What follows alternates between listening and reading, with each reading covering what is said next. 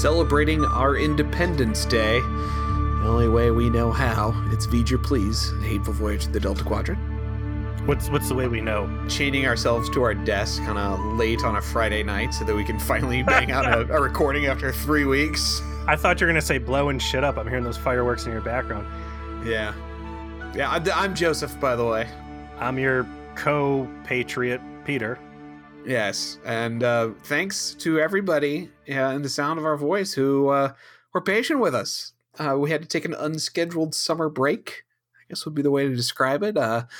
Rural life got in the way, and I will not bore you with the details, except that, of course, it appeared on TMZ, which our members of our trauma support group were able to witness. So there's your plug, by the way. Come join the trauma support group. And speaking of them, I appreciate all of our listeners, but are the ones that have joined us on our little Facebook group. Thanks to all of you in particular. Warm, kind words as we had to kind of put the podcast aside for an unscheduled absence while we dealt with real life. It was cool for everyone to stay engaged and just let us know they were here for us when we got back. So here we are. We're back, and we are excited. Very excited because Season 5, Episode 11, Latent Image, pretty fucking great. I consider it the finest episode of Star Trek regarding the topic of AI as a concept. That's bold words, Joseph. Are you saying that this episode was better than the last episode of Picard where Cthulhu Robo-Horus peeked out of a wormhole and threatened to Reaper the entire galaxy? You saying that this was somehow better than that master stroke? I'm not even in the same room with you, and I couldn't hold a straight face through you saying that. Oh Jesus, oh man. No, but for real, man. There's obviously, that's some fine television. But there's some really, really good AI entries, specifically out of TNG, because we had Data as such a front and center character. If you're going to go top 3 Data AI-ish episodes, you'd set off air your number 1 spot on that would have been Measure of a Man, which I agree Once Upon a Time was really great until it became such a huge centerpiece in Picard that I feel it somehow slipped in its credibility towards me. What else is good ones out of there? The daughter or Offspring. Offspring. Solid.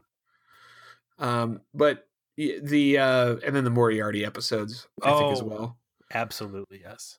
But I would definitely consider this greater than all of them, and I think I will return to this topic with you once we reach, I think, the inflection point in the episode where it elevates. And you can decide if I'm full of shit or not at that point. Well, no, I take it back. I am full of shit, Peter. If I'm full of shit on this, I expect you'll tell me then. But it's still a fantastic Trek, and I am very excited to talk to you about it.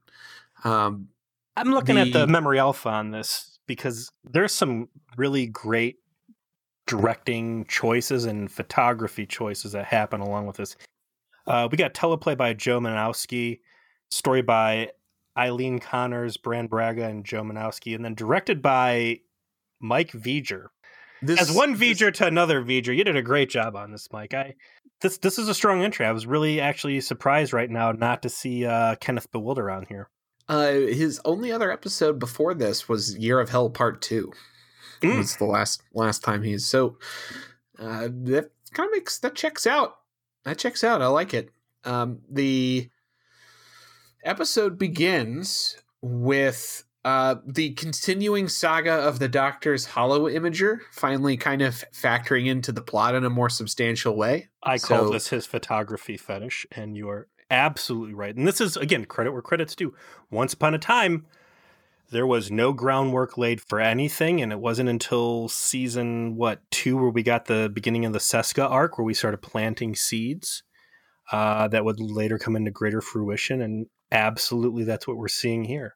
We have a well-established photography thing the Doctor's been involved with, and good on them for making this happen so creditably.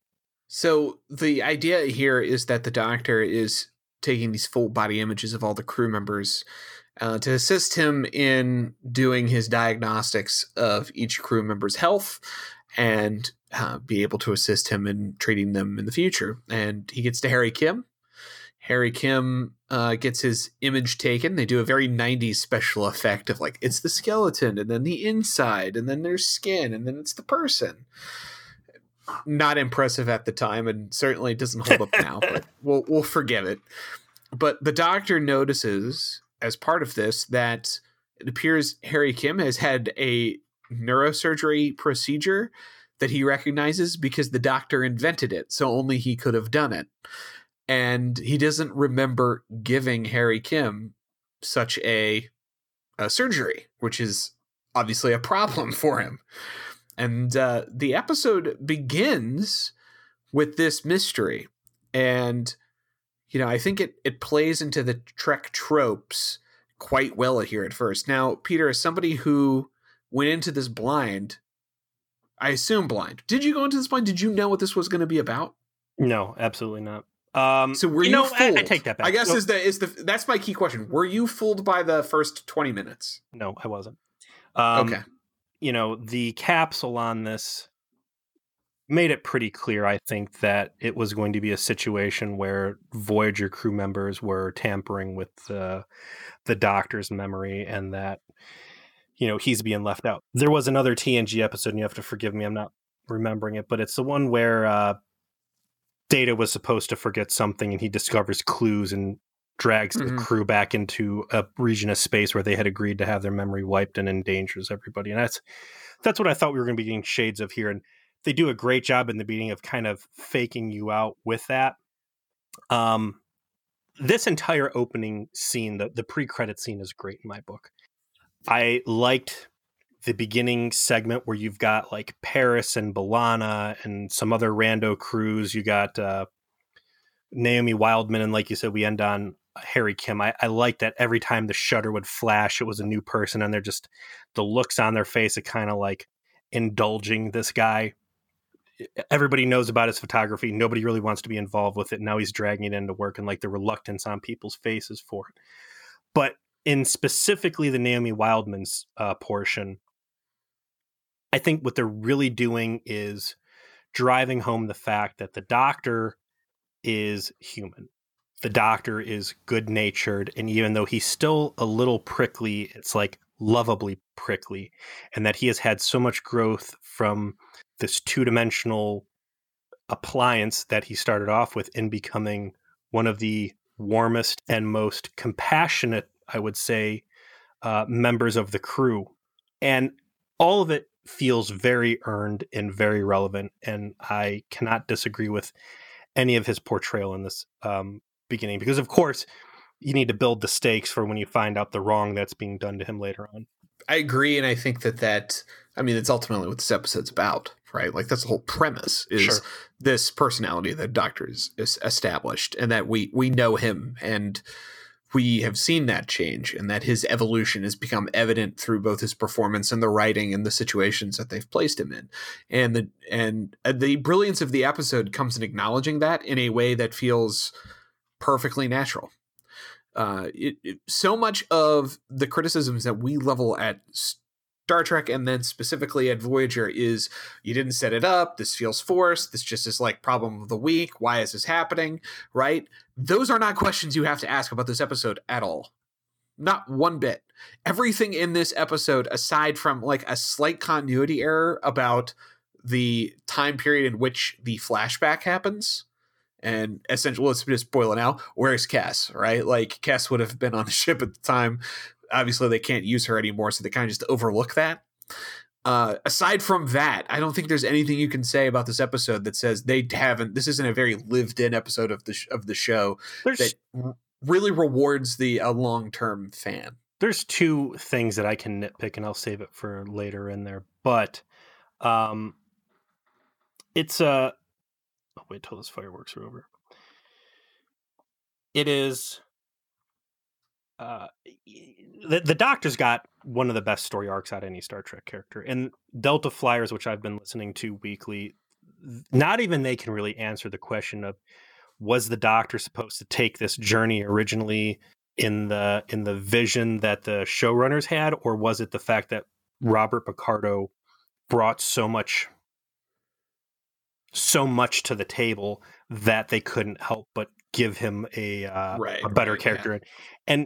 And you know, again, Voyager traditionally has been terrible about character growth and any of that, but that's been the one constant, that every episode the Doctor is a little more human, a little bit better, a little bit more than he was the episode before, and that's been really great to watch. So they play the trick where, oh my gosh, there's this chilling mystery now that someone has operated on Harry Kim. He doesn't seem to remember. The Doctor doesn't know anything about it. The Doctor takes a closer look, and we have certainly seen situations in Star Trek before where you've got outside alien parties abducting people, experimenting on them. Like, you've had at least 2 rounds of space Nazi Mengele. You don't know if this is a space Nazi Mengele memory thing. You know, you have no idea. This is a problem. You have to tell the boss. Yeah, but I will say that you can immediately tell that the way that Harry's looking, that's like, oh shit, he's remembering. And like, yeah, it was fun to be watching this episode with all of that in mind, and then looking at the face acting of everybody as he starts to like pick it up, and he starts talking to other characters about it. You know, he tells Janeway when he goes to her office to do her physical, and you get that first sense of like she's kind of like stops cold and starts staring at the wall as she like explains, "Oh, I just found out I did this surgery to Harry Kim and I don't remember it." And which she's like, seems like real casual the way he brings it up with the captain. Like, I was expecting him to go like, I found a major issue. We need to stop everything we're doing right now and look into this. Not like, hey, we're going to go through half your physical and then I'm going to casually bring up, you know, the fact that someone's been playing around in your ops officer's neck. Well, I mean, it could be that he's playing off of like, there could be a rational explanation. Like, I do have a memory file for that. That's for some reason because, you know, we've been through so much shit got damaged and I just need to recover it or something. You know, maybe a little bit of that could have helped out. But Harry didn't remember either. And that's why I think it really should have been a priority conversation point. The next person he goes to visit after talking to Janeway is Seven of Nine, who is, you know, the second most important character in this episode. And I think well used as her status as a reclaimed Borg droid. The fuck is wrong with me? Reclaimed Borg drone, and the Doctor's closest confidant at this point. And goes to her in Astrometrics and be like, hey, can you help me figure out like why I did neurosurgery to Harry Kim and I don't remember it? And she's like, yeah, I'm going to finish this work up and I'll come to you in an hour to help you out. You know, and they have a little bit of interaction where he's like, you know, mock offended that she won't help right away and kind of like guilts her a little bit and be like, fine, I'll help you in an hour. You know, it's like showing his personality and interactions with Seven and, you know, the level that's risen to. And an hour later, Seven shows up in sickbay.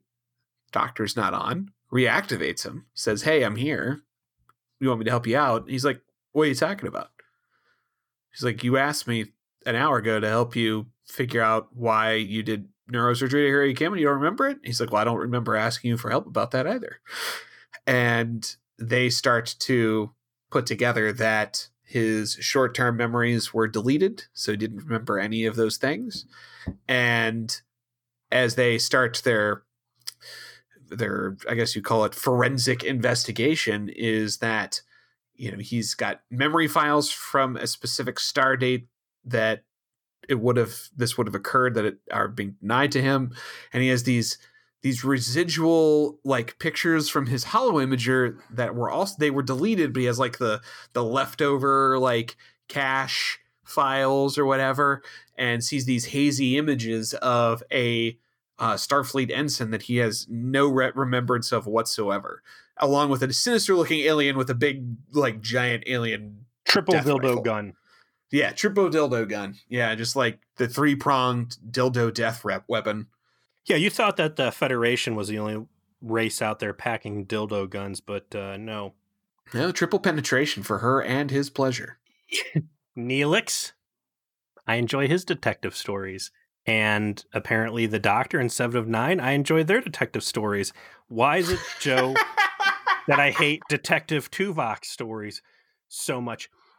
You've got a really great series of events happening here.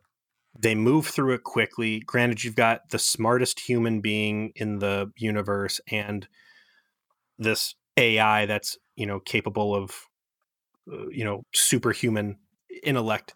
So they do a good job. Everything's a reasonable jump to conclusion. The clues are there.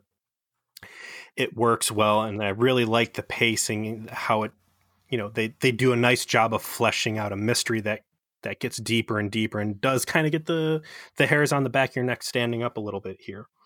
If you were watching this for the first time on TV and didn't know what it was about, I think that they play the tropes perfect. There's a sinister alien. There's this mystery. Something's going on, right? Like, this plays in so well with just the things that Voyager loves to do so much that, absent a hint of in advance of what it's really going to be about, I think this really structures it well to surprise the viewer of what it actually ends up being about.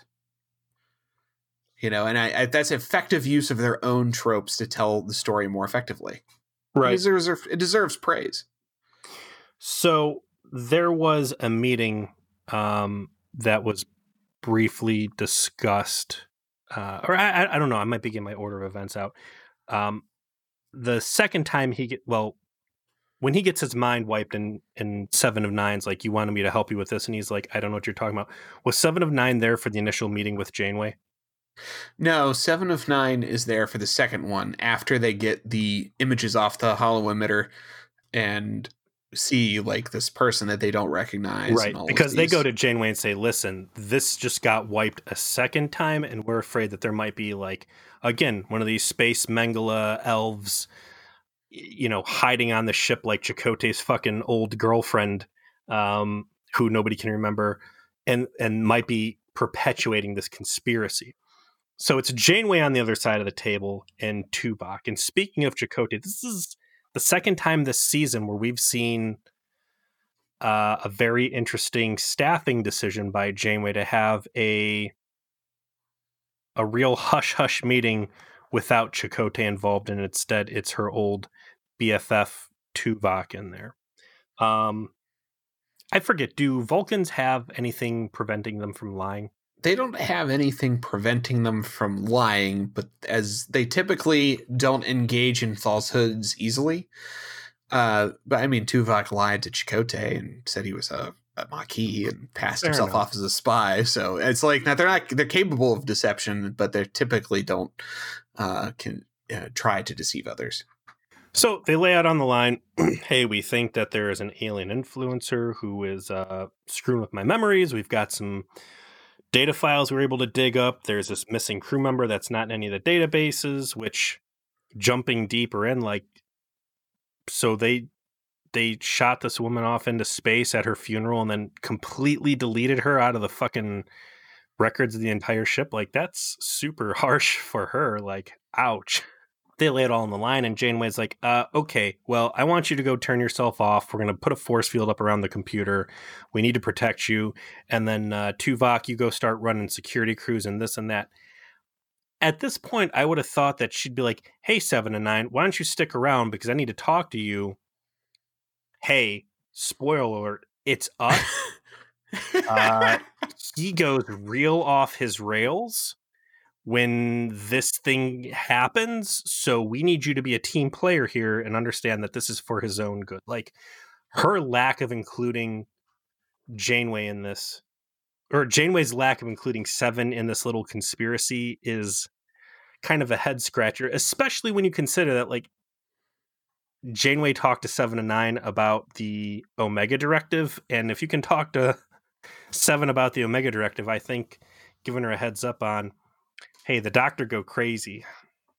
I think eventually she obviously gets told. It just needed that moment that you're talking about where it's like, 7, you remain here. I have something else I want to talk to you about. And you don't even have to see the scene. It's just that later on you find out that's when she got told. Just You didn't have to. You could infer it. They could leave a lot to be inferred in this episode, and that's perfectly appropriate. But they have the doctor go down back to sickbay, and he decides to set up his own little trap, I guess, little safety precaution. He sets up his camera.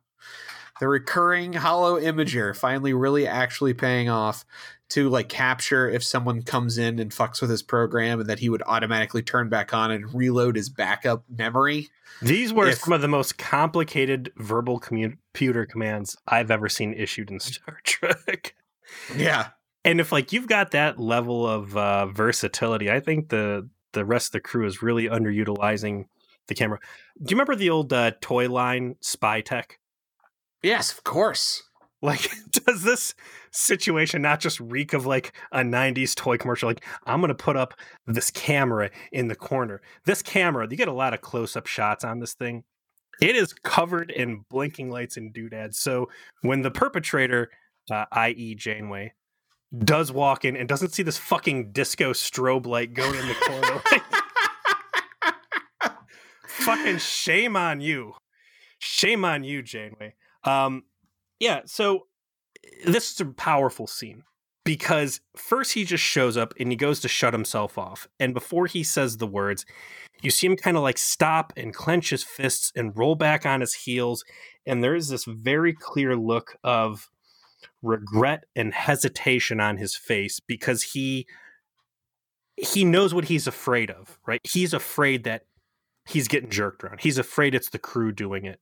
And when he does all this, it's almost knowing that he's disobeying an order because what's going to be laying on the other end. And I love that angst he brings into the scene while setting up this trap, his Spytek trap. Yeah, he's pissed. And it feeds into the next scene because he gets reactivated after someone has come in and fucked with his memory. Reloads his backup back in, checks his Spytek camera. Sure enough, it's Janeway who's come and done it. It was me, Austin. It was me all along. And so there's the commercial break there, and the next scene is like Janeway, Tuvok, and Chakotay apparently all knowing a whole bunch about sumo wrestling, which is like the most fucking Star Trek thing ever. And casually talking about it while just kind of shooting the shit on the bridge, which is, the kind of thing that would happen because despite the fact that they are at a one space calamity that might kill you a pay period, that does leave another 13 days that, things are pretty calm. This isn't Death Day. I don't have to send a Delta Flyer into a nebula today that is actually a space baby filled with AIDS. Like that's tomorrow. And the doctor looks fucking pissed, right? And comes up and Janeway kind of casually like tries to dismiss him, like, please don't be here for a house call. And he just starts ripping into him of like, oh yeah, how about the fact that you are fucking with my memory, huh? You're the person that's fucking with my program. How about that, bitch? What's up now? I fucking know it was you. He calls it. He didn't get away with it. Specifically, calls it a conspiracy, and the ball's on him to confront Janeway on the bridge of her own ship. Like, Tuvok's like, "Hey, why don't you come with me?" And he's like, "No, how about we just no, fuck you. How about we have this out right now? I do not like this. Do I look like Tuvix? You think I'm just gonna go march off to my death? Fuck you, bitch." The first disrespect I think we really see in this entire situation, and there's two big things. Obviously, one is the fact that we're going to find out that the captain and her administration has been taking it upon themselves to relieve the doctor of memories. I think the bigger issue here is the casual disrespect in that, like, they just seem to do shitty work, half-ass work. Like, you've got Kim will find out's involved. You've got the captain who's a scientist involved. You've got all these resources, and they just seem to do this real half-ass job of brushing this incident under the rug multiple times. Because it's like, I don't know. I think if it's someone important, that you'd put more effort into it. And I think that leads directly well into the next scene. Well, I take that back. The next scene is Janeway's like, all right, let's head to my ready room. I'm going to fucking explain some shit to you. And she explains very basically that there were memories that the Doctor has regarding the attack that caused a conflict in his programming that couldn't be resolved. Right? Doesn't explain what it is or why it is, but he says he's not going to explain it to her. She's not going to explain it to him, rather, because it might cause the conflict to happen again. And says, I don't care what you think. Go back to sickbay, because we're going to redo everything we did to prevent you from knowing about this. And that's just the fucking end of the conversation. So, and like the next scene after that is like Chakotay and Torres and Paris and sickbay of like, you know, like, okay, tell Tom everything you're working on. He's going to take over for you while we have you offline. And he's like, what the fuck? Are you guys going to tell me what's going on? And they're like, no, we're not. The captain's made his decision and we're ride or die on it. I want to jump back to this Janeway briefing scene, because there's some very important stuff that gets laid down here. Number one is the triumphant return of a soup reference. It's been a long time since the writers have made mention to soup on Voyager. It was a very popular topic back on season 1 and season 2. And in this episode, we get not just one soup references, but there's 2 extended soup references. So very excited to see that back. Only thing we're missing here really is Cardassian Hallway. Rest in peace, Cardassian Hallway. You've been away from us for so long. Yeah, I'm gonna have to go back and watch those earlier episodes to see that reused hallway. There is 2 things that she's gonna drop on the Doctor during this conversation, and one is, she's saying, I made a command decision, and No, it was the Doctor. It says, you operated on me without my consent, and I would never do that to you, and blah, blah, blah. And here's my big complaint on this episode is nothing 3 episodes human. She did that exact thing. Nothing human, right? So that's the one with the literal space Mengele Cardassian Doctor. Mm-hmm. And B'Elanna Torres is like, no, I'd rather die than this fucking hologram of a representation of the medical database operating on me. And the Doctor specifically was one championing the we need to operate on you regardless of what you're saying. So for him to play that card looks real ignorant in this scene. And that's a shame, because I think there could have been some really great tie over and further exploration of this topic had B'Elanna been at all aware of her previous actions in when she was in the Doctor's shoes.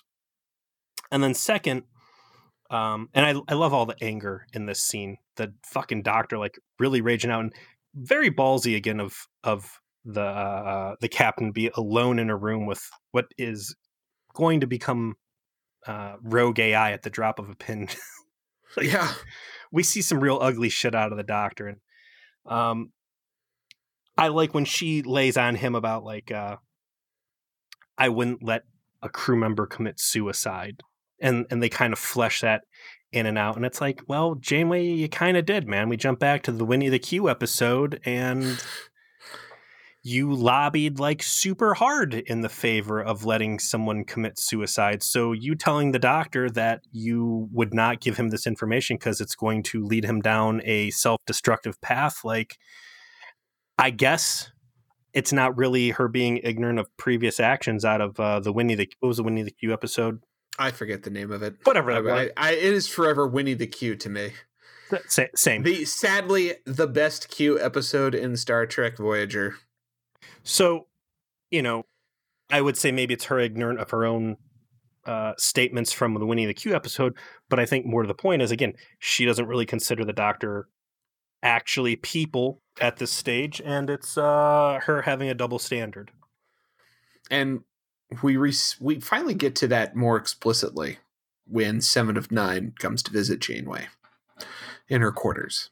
And this is where I'm going to return to what I said earlier about why this particular episode elevates to me beyond beyond the prior AI episodes, and I will take this opportunity to expound on that more. In Measure of a Man, the audience already knows that the correct answer is that Data is a person. They're primed to believe that. The episode wants the audience to believe that Data is a person. Maddox is a clear antagonist in that episode. Picard and Data, the protagonists. Riker being forced to argue against something he knows to be correct is tragic. It all works well for the drama of the episode, but there's no tension in what the quote-unquote truth is. This episode is far better at actually creating the possibility for the viewer that the correct answer is not the one you want, which is the Doctor may not be a person, right? They get all the way to the end of the episode before they finally actually allow that to be the answer, like in the closing minute or two. But they have this scene where Seven of Nine comes to Janeway and expectedly is like, Seven of Nine is offended at the fact that the Doctor is being treated like a toaster, to which Janeway says, well, he is. He is a toaster. He is a complicated software program, but he's software nevertheless. He is a functionary. He's not a person.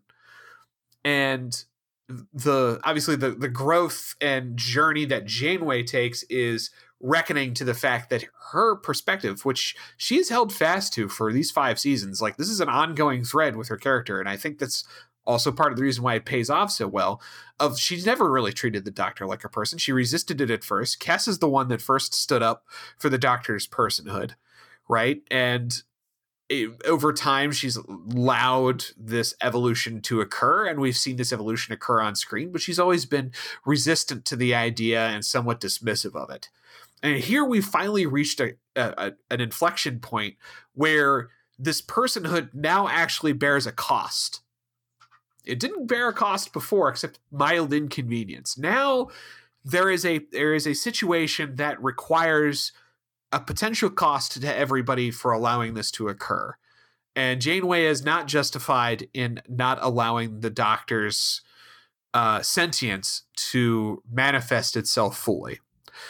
And they really do provide tension in the episode of like, maybe that's not possible. And I think that's why it's better. This is an interesting turn of events to see you highlight that she has kind of let the Doctor go on, like, as you put it, because there was no cost associated with it. It was not like she was taking him lightly. I mean, certainly the Doctor saved the ship on several occasions, the most important one being when he transversed the Hirogen relay and made contact with Starfleet and, everything that went on there. But you take the lack of value that she assigns to him as a person, and then you contrast that with fucking Leonardo da Vinci. And I mean, we're going to laugh about it because concerning Flight, he was a fucking cartoon character, but you look at the liberties and the fucking time she wasted and the stakes in that episode where half of the mission critical equipment had been stolen from Voyager and was on this. And instead of involving like the ship's full resources, she wanted to put the entire fate of the ship in her hands solo so she could let her hologram buddy find his own self-worth and like really facilitate the emotional journey that hologram had to take at the cost of the whole ship, versus this here where she's like, no, fuck it, shut it off, wipe it out. She could have turned Da Vinci off, as Tuvok stated, and they could have got like the ship and really knocked this problem out in concerning Flight. And instead she let this thing breathe at the drop of a hat, and here she was very stingy. So that's quite the juxtaposition there. To say that at the end of the day, the Doctor, who has saved the ship multiple times, is just a soup dispenser. I think I was Concerning Flight's an all-time bad episode, so I don't want to try. Like, it's worthy of the memes that we have dropped at its feet, but it's there though. I mean, I don't want to taint the rest of the character of Janeway and her casual disregard for the Doctor's person to this point by that. But I mean, maybe she uses Da Vinci as the fucking her confidant, right before she makes the worst decision in the history of Star Trek to ally with the Borg. You know, this is a consistent value that she has in one hologram over the self-aware chief doctor that she has on her ship. I guess ultimately this isn't conflicting with what I'm saying, though. No, so, it doesn't. It kind of adds to it more than anything else. Like the idea of Janeway's casual disregard is even less justified. Yeah, I just think maybe it goes a little too far because that's such a just garbage moment overall. But I see what you're saying, and I what do you think of the overall point I'm making here, though, of like why I think this episode might be better? No, I agree with you, and the stakes are real. And again, in Measure of a Man, by the end of the episode that Data is going to survive. Well, before what the actual the tension is at the lack of tension is all the way through it. Like Picard's on his side, Riker's on his side. Everyone wants Data to succeed. A nefarious guest star has stepped in to try and deperson this person we know is a person, and they must be defeated by the magic of law. Like that's the episode, right? Like here, the main character of Star Trek Voyager is saying that's a fucking toaster, and I do not care about him. Like that is so much more tension in the episode. I think I knew that Janeway was going to come around and say, yes, he's a real person. The tension for me was going to be in, is this something that the Doctor is going to be able to overcome? Like, yes, this is a problem, and I need to admit that I cannot make this growth point. And at the end of the day, you did do the right thing and spare me this horrific memory. Or is he going to be able to grow past that? So there is a realistic consequence on the table that I could have seen them go either way with. And that's hard to establish in Voyager because everything's homeostasis and it's rare to see anybody really die or something really bad actually happen. Ultimately, she shuts him down and says, look, I made my decision. We're sticking with it. 7 of 9 stunts on her like 7 of 9 always does. It's a exchange. I'm frankly tired of seeing that, the only person on the crew that can challenge Janeway is 7 of 9, and she's got to always get her with that zinger at the end. Look, you used to be my avatar of humanity and my role model, and now I see that, I could be disposable, and you let me down, Kathy, and she walks off, and then Janeway's stunned that, oh my God, maybe I was wrong. We have a change of heart in Janeway, who goes to meet the Doctor and says, look, we need to talk. She shows up with B'Elanna Torres. B'Elanna walks into the med bay. B'Elanna sees the lights dim. There's this wild look of fear in B'Elanna's eye where she's like, oh shit, the lights are dim. This AI is about to go rogue. I know rogue AI when I've seen it. Fire up the alarm. This motherfucker's going to grab my heart. Look, Janeway, I'm telling you, you can't trust these fucking guys. Like, this is another kind of missed opportunity for me. And, there's only so deep and so self-referential an episode can get. I understand it. For Voyager, this is so far out in the weeds of things you would not normally see. Like, you have to watch so many episodes to really understand the depth of what's going on here. But still... Yeah, let's not undersell that. Let me just pause for just a second on that. Like, pity the person who decides to watch this episode of Star Trek Voyager without the prerequisite knowledge. Like, you'd be so lost to why any of this matters. And good for them. Like, it's hard to do episodes like this when you are the lead show of your network and you are relying on people being able to casually tune into you. Like, this is hard to do, but they fucking did it. Good for them. I think you could come into this having never watched an episode of Voyager, and it's still a good enough AI with enough relatable... Yeah, good enough, but there's like a whole levels to this that you miss if you're not like us and just watched every episode. Right. I mean, I would put this up there with Timeless as a long-term viewer, deep, rewarding experience. So, there's a lot of interaction between B'Elanna Torres's like AI mommy who is constantly trying to advocate and protect various AIs, jumping back to the sex mannequin robots from whatever the fuck that terrible episode was. Yeah, the sex bots, the rogue Dreadnought. AI alien or missile, yeah, and then the alien hologram that was a murder hologram that tried to murder her. Well, she wasn't really ever buddies with that thing, but yeah, she was always very suspicious of it. But there's been more than a few examples of her being willing to afford compassion to robots that other people weren't, and I feel like she's much more of a henchman in this episode, and that was unfortunate. And again, the doctor starts playing the card of like, how dare you just operate on me and victimize me with treatments that you think are best. Like, I would have again loved to see the scene where she confronts him and says like, you fucking did this to me, how dare you try and get indignant on this.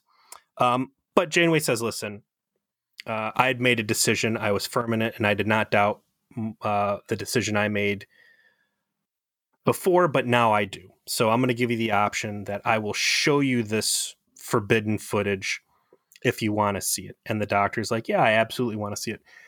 There's another thing that they don't really take into account here, and that is this is their only doctor. And at the end of the day, like, you fuck this thing up and you have not put anybody through Holodeck College to replace him. The only other person that can possibly fill his shoes are Tom Paris, who just spent 30 days in the brig. Ensign Tom Paris. Right. Not the most reliable dude out there. And, there are a lot of other things in play. Again, drawing back to Nothing Human, like, B'Elanna Torres is a very valuable member of the crew, and the survival of her is a decision bigger than just she is concerned with. Like, you have to take the entire crew into effect. Like, none of that really gets brought up here, and I think that was a miss. Finally, we get the flashbacks as the doctor is given this information. And that's where we finally actually kind of get to know who this mysterious person was, who is Ensign Jatal. And Ensign 90s hottie? I don't know. She's like the most 90s chick I've ever seen. If you were alive in the late 90s, the haircut that she has is just classic. The first scene with her is that she's being led in by Neelix to have a birthday party. And she's like, oh shit, the light bulbs are broken. Call the chief engineer. There's 2 lights that are broken. Call the most important person on the ship to fix these light bulbs. Yeah, she can throw an ashtray at it, really show her rage. And there's like, hey, surprise, we've got the 7-layer fudge cake out for you. We reused that prop. And, they're having a nice little party for her. And it casually establishes that the doctor doesn't know her very well. Like, it's been months since they had interacted with each other, which is important. She is eventually assigned to an away mission with Harry and the doctor.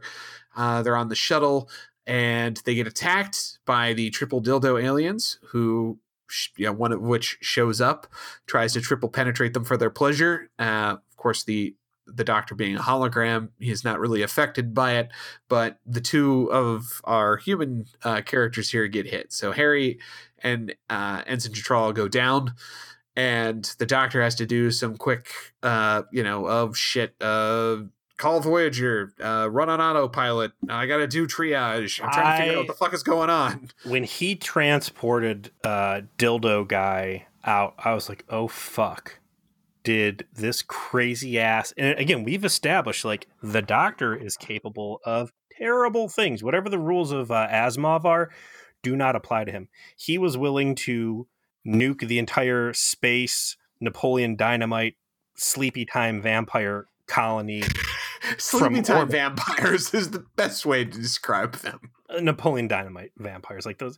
But he was willing to nuke that entire fucking cave from orbit and kill an entire species. Like, this dude does whatever he wants, whenever he wants. So I was like, wow. And we've talked before, like, what a big deal it is to transport someone into space. And I guess sadly, maybe not sad. I don't know. He didn't actually. He puts the thing back on its spaceship and it starts firing on the shuttle again. I think Harry actually says, "Why didn't you beam him into space?" Didn't he? Like he explicitly said that while he was like on the ground bleeding. He doesn't say why didn't you do it, but the doctor mentions like I put him back on his ship. He's coming back for more. Yeah, I'm pretty sure Harry says like you should have beamed him into space. Like straight up says you should have microwaved him. You should have put that baby in the microwave. And the doctor's like, no, I only kill people like Tom Paris. or Tuvix. Well, I guess he didn't kill Tuvix. That was all Janeway. They eventually Voyager shows up, shoots a few phaser shots at the attacking triple dildos, and he beams himself and T'Trol and Harry to the sick bay, where they get swarmed by medical blue personnel out of nowhere. And I'm like, who the fuck are all of these guys? And if you've got EMS guys standing around ready to triage things, like why does the helmsman need to be in sick bay? There's just because their science division doesn't mean they actually have medical skill. they're just they're the science guys. I'm sorry, they're sciencing nearby and they decided to help out and then immediately leave. Am I making biased statements just based on the color of their uniforms? I apologize. You're using your podcaster privilege to prejudge people on basis on the color of their uniform. Peter, how dare you? Well, anyways, my comment stands in that. Again, just the ridiculousness that Tom Paris is the fucking backup nurse. Like, Voyager is now in a heated space fight with these triple dildo gun guys. And instead he's, down on boots on the ground with the doctor, as the doctor's going to have to work through some really difficult situations. I want to point out, too, that we'll later come to find out that after exchanging shots, finally, the alien race flies away. Again, why does Voyager antagonize and instigate these fights? Like, why was it not Voyager that got the fuck out of there? I don't know. I guess it doesn't matter for the episode, though, right? Like sure, that we've only got so much time, right, to actually get this done, and it's all we have to know is triple dildo guys have bad juju beams, and they cause a problem. The key conflict of the episode is that both of these people are dying. They literally got shot at the same time. They're dying of the same thing. And ultimately the doctor has only time to operate on one of them to save their life. And he has to make a choice as to who he saves. And he reaches the point in the memory where he has to make the choice. And he chooses to save Harry. He even it's like, I can't make this choice. And Tom's like, you have to make a choice. Like you've got to do it. You've got to make the choice, man. And he makes the choice. He chooses to save Harry, as obviously we know that he did. And he, as he's doing the surgery on Harry, he hears the flatlining of the young ensign behind him. So the guns that these triple dildos shoot are real nasty. You thought what the hell is a Veron T disruptor was bad news. Like this thing, it shoots you and it affects you with an energy thing that eats your spine from the base up until it kills your brain. So these guys are going out in the worst way possible. We'll later find out that the doctor makes his decision because he is better friends with Harry Kim than he was Ensign T'Trol. They don't really... was she actually an ensign? Were they the same rank then? Yes, they're the same rank. They're both ensigns. Both regular Starfleet ensigns. I guess that really does make them equal. Because I was going to say, they never really play in the rank could have been something in a trauma that EMH would prioritize. They really go out of their way to try and make it so that there is no difference between the two of them except one key thing, which I think is probably the most brilliant line in the episode. They show him that memory and he's like, okay, so I had a patient die. I'm programmed to be able to accept that. I don't know what the problem is here. And they show him, yeah, okay, so this gets a little ugly, buddy. Like, strap yourself in. Like, we're not done yet. And the best scene of the episode to me is when they flash back to the memory of him in the mess hall with Neelix, and they're having a conversation, and it's just normal, like, hey, I need these supplies, we need like these medicinal herbs, can you grow some? And eventually Neelix is like, yeah, I can do that, or I can do the other thing, what do you want me to do first? And being asked to make a choice, suddenly the doctor can't stop ruminating and talking about the choice that he made regarding which of the crew members that he saved earlier. The scene is incredibly well done on the part of Picardo, right? It's completely reliant on him, with like an extra 10% from Ethan Phillips being able to act scared, which he does very well. And as he's like going through this moral conundrum of like, hey, I'm programmed so that the smallest difference of who has a better chance of survival, that's the choice I make. But what do you do when you have two people, exact same circumstances, exact same choice, survival? You have to choose which one. And then he eventually actually says the thing that I think just seals the deal on the episode. He's like, I chose Harry because he was my friend. I'm not programmed to do that. That's literally what he says. I'm not programmed to save someone's life over someone else because I'm friends with them. But he did that. And I think that line is so important because he's already solved that solves the question of if he's a person. He clearly is, because he made that choice, even though he's not programmed to do that. He has gone beyond his programming, and his friend was dying and he chose to save them, right? And it cost someone else their life. It's a very human thing to do. It's very like not based on heuristics or programming. And the fact that he just kind of shouts it and just states it like that in the middle of this incredibly intense scene is just comes together beautifully. Absolutely. I am a huge Ethan Phillip fan. I've come around. We've seen a few episodes here and there where Neelix really gets to be tied up in some good emotional stuff, and he was a great foil here to play off of the EMH's outburst like that. And when the EMH or any AI goes crazy, it's scary, and we don't see it on the nice side of Starfleet very frequently, especially out of a beloved character like this. So it was a very potent scene, and I think that the Doctor and Bob Picardo does a really great job of really creating an unsettling thing. Even though he just throws a bowl, it's not like he's choke slamming people and morphing into like T-1000 blade arms or whatever, although he could. It's very unsettling. Murder robot, never forget. And I like when Neelix calls security and Tuvok shows up, how everybody kind of devolves into like, oh shit, the appliance is broken, and he starts talking about it, and like the Doctor getting pissed off, like, don't talk about me, I'm right here, and Neelix is like, it's getting crazy, it's throwing things.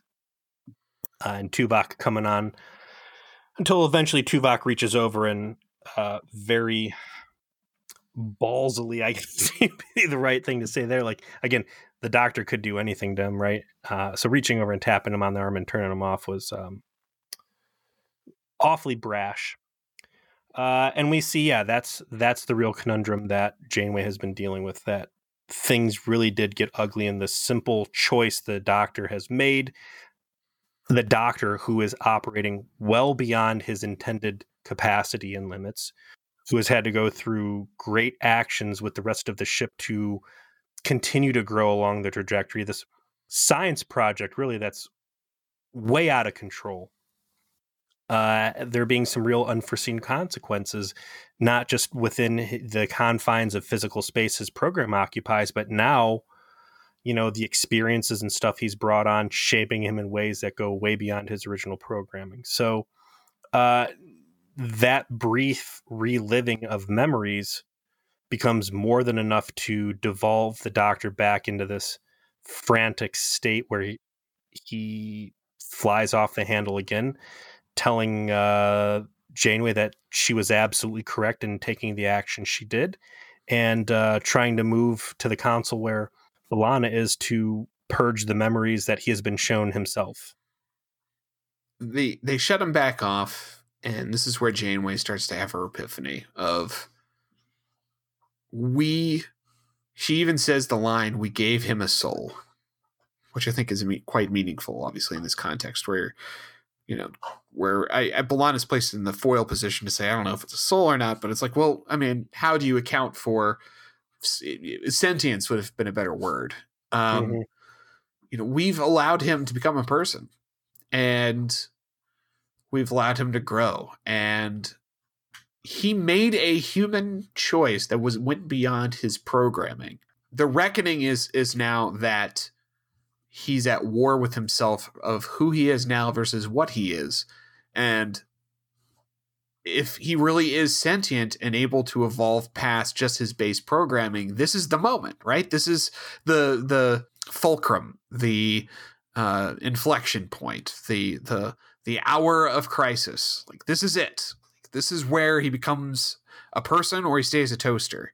And we keep taking away his opportunity to do that because he made the choice. He actually went beyond his programming to save Harry, but he can't reconcile that to the rest of himself. And he has to be able to do that or he's never actually going to be a person. And Janeway finally kind of comes to that conclusion in the room with talking to B'Elanna of, like, we have to realize this is our fault and we did this. And if we're going to treat him like a person, that means we have to deal with the consequences of that too. They don't go into it, but by invoking the scene earlier in the episode where Seven advocates on the Doctor's behalf, you've taken chances on me, like, these were all liberties. Oh, no, they do, actually, because she says, you took a big chance on me over and over again, no matter how many times I shot the crew up and tried to take control of the vessel and get you all assimilated. And, Janeway's response to that was, well, you're a human and he's, a soup dispenser. And that's where she hits him with the flip side. So, that is a strong correlation to make there. Again, I would have liked to see B'Elanna kind of advocate a little bit more on the Doctor's behalf since they are chummy and they do have a strong shared history. And I also would have liked to see some sort of conversation about, like, if we let him go down this path, it's very possible he is going to permanently destroy himself and we are going to be stuck out in the middle of nowhere without any Doctor at all. And is this a decision? Is the Doctor's journey of self-discovery more important than the health and safety of the rest of this crew? Because it's a big fucking deal, and it's one, again, that got tackled. I keep going back to, I didn't know that Nothing Human was going to be as important of an episode as it was, just for comparison to other things. But again, we've seen Janeway in this position before, and she's stuck to her guns. I'm glad whatever the Klingon incense that B'Elanna was burning to dispel the demons of doubt worked to such a degree that she doesn't throw any of this in Janeway's face. But by the end of it, Janeway says we need to back him and let him try and work this thing out on his own and hope he doesn't go rogue and kill us all. So they put him in the holodeck for, 16 days? Yeah, so they say for 2 weeks they've had him running in the holodeck, where they're basically trying to help him resolve this in a way that satisfies his conflict without having to delete the memories. So the idea is, well, if he's a person, he'll be able to finally get past this, and that would kind of prove his sentience, right? Like, he is more than his programming, to the extent that he can actually step beyond it and deal with this issue. But he's not yet being able to do that. 2 weeks, nonstop, essentially mental health crisis. And do you think people are pissed he's eaten up that much holodeck space?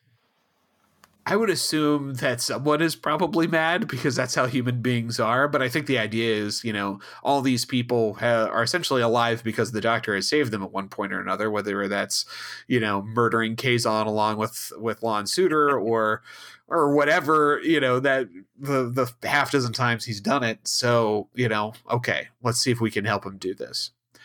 The final scene is Janeway is the one that's presently in there with him and has been in there for 16 hours. And, now he's rationalizing everything away because, everything's predetermined in the universe and, no other choices could be made except the choices you make, very fatalistic. And he's clearly still not quite there. And Tuvok shows up to relieve Janeway, and Janeway's like, "No, fuck it. I'll just ride it out with him here a little bit longer." And she's reading a book, and the doctor is inquires what it is. It's called La Vida Nueva. I've never heard of it aside from this context, to be honest with you. I don't know if it's a real book or not. It seems probably is, I would assume. And he says that it's relevant to his situation, and the doctor is essentially dismisses that idea, but then finds that Janeway has fallen asleep, and that Janeway has got a fever, and that she's sick, and in the kind of moment where he finally moves past it, he tells Janeway, like, you need to go take care of yourself. Like, I don't want to be responsible for any more suffering. And, I'll be okay here by myself. I don't want you to be sick here. You go take care of yourself. I'll be fine. I'll call you if I need you. Right? Yeah, I like that when he stands rigid and it's like the original programming chimes in. He's like, medical emergency.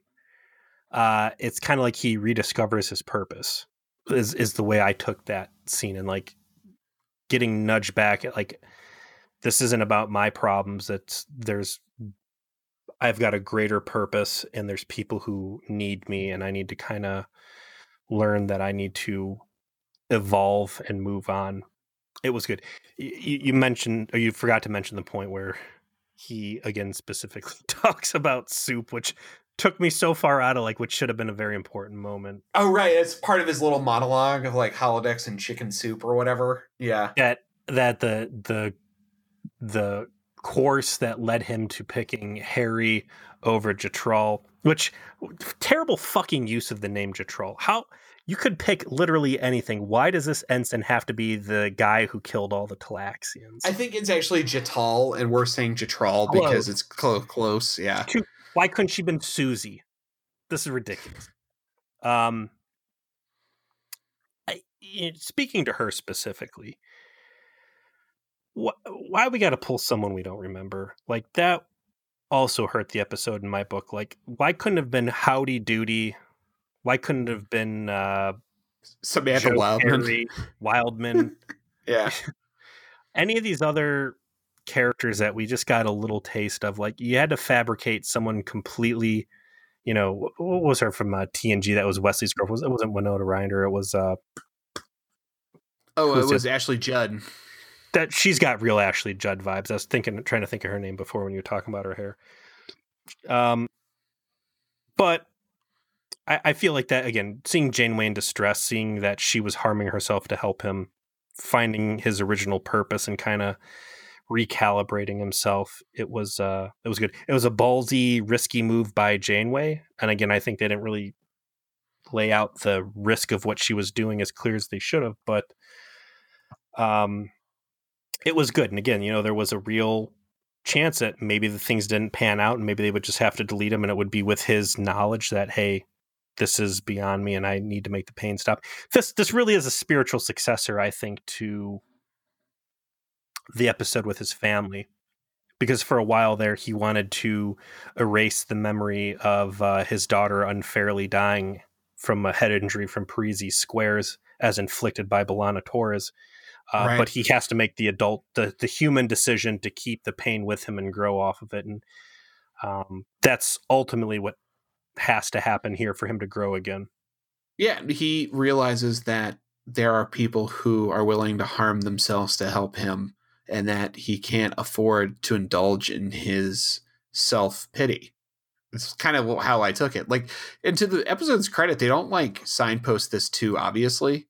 It just kind of naturally happens, and the doctor sort of settles down, right? Because he's he does what any person does. It just took him a while because he's new to it. I have to let this go because it's eating me up. We've all been there at some point in our lives, some point this week, probably, given how 2020 has gone, where you're like, I can't carry this weight. Like, I have to put this down and I have to move on, or I'm just going to continue to just wallow in this misery and it will not be healthy. And that's what he does. That's what ends up actually happening, is that he realizes, oh, Janeway is literally hurting herself to help me. I need to stop, right? Like, this is not okay. And that's what it takes. Again, it's very human. That's not in his programming. But he's already proven he can go past it. He just has to find the thread to do it. And that's what happens. It's perfect. I like it. Had you been Janeway, would you have done things differently?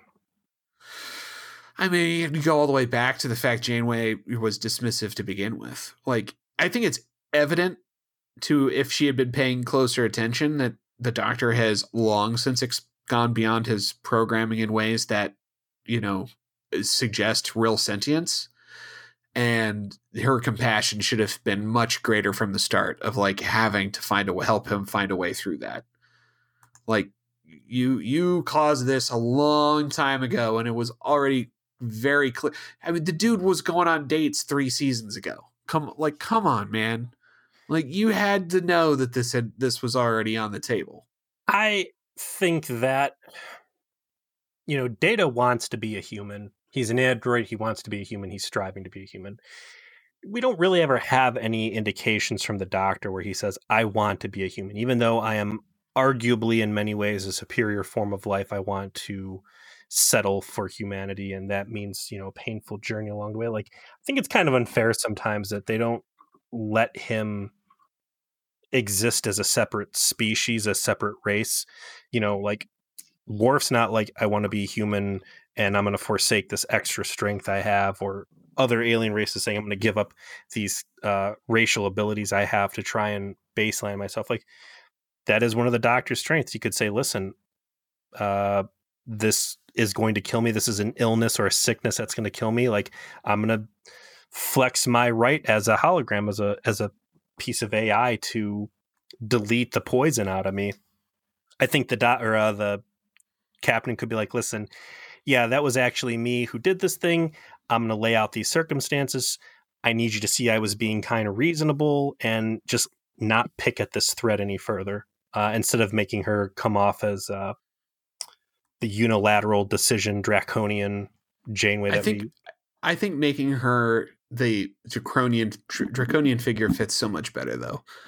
It adds more tension to the episode that she's being a little unreasonable and dismissive. Yeah. And not like, I think that casual dismissiveness and that how callous it is, and that she just hasn't really given a fuck about the Doctor's personhood. It's just been kind of like this mild inconvenience, adds to this episode in ways that is incalculably valuable. I want to shout out again the sloppy work that they put in repeatedly. Like, they know the Doctor's smart. They see that they're not doing enough to cover things up. And the fact that they never really up their game to the point where she completely fails to see the spy tech camera in the corner recording her is like, it further puts salt on the wound that, like, they don't take him serious. So right. I guess what you're saying fits in that it's not just a character growth episode for the Doctor, but Janeway as well.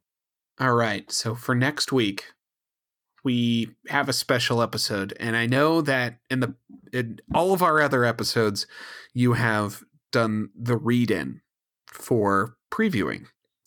But I'd like to take that over this week. Is that okay with you, Peter? I'll let you have that, Joe. Thanks, buddy. I appreciate it. Anyway.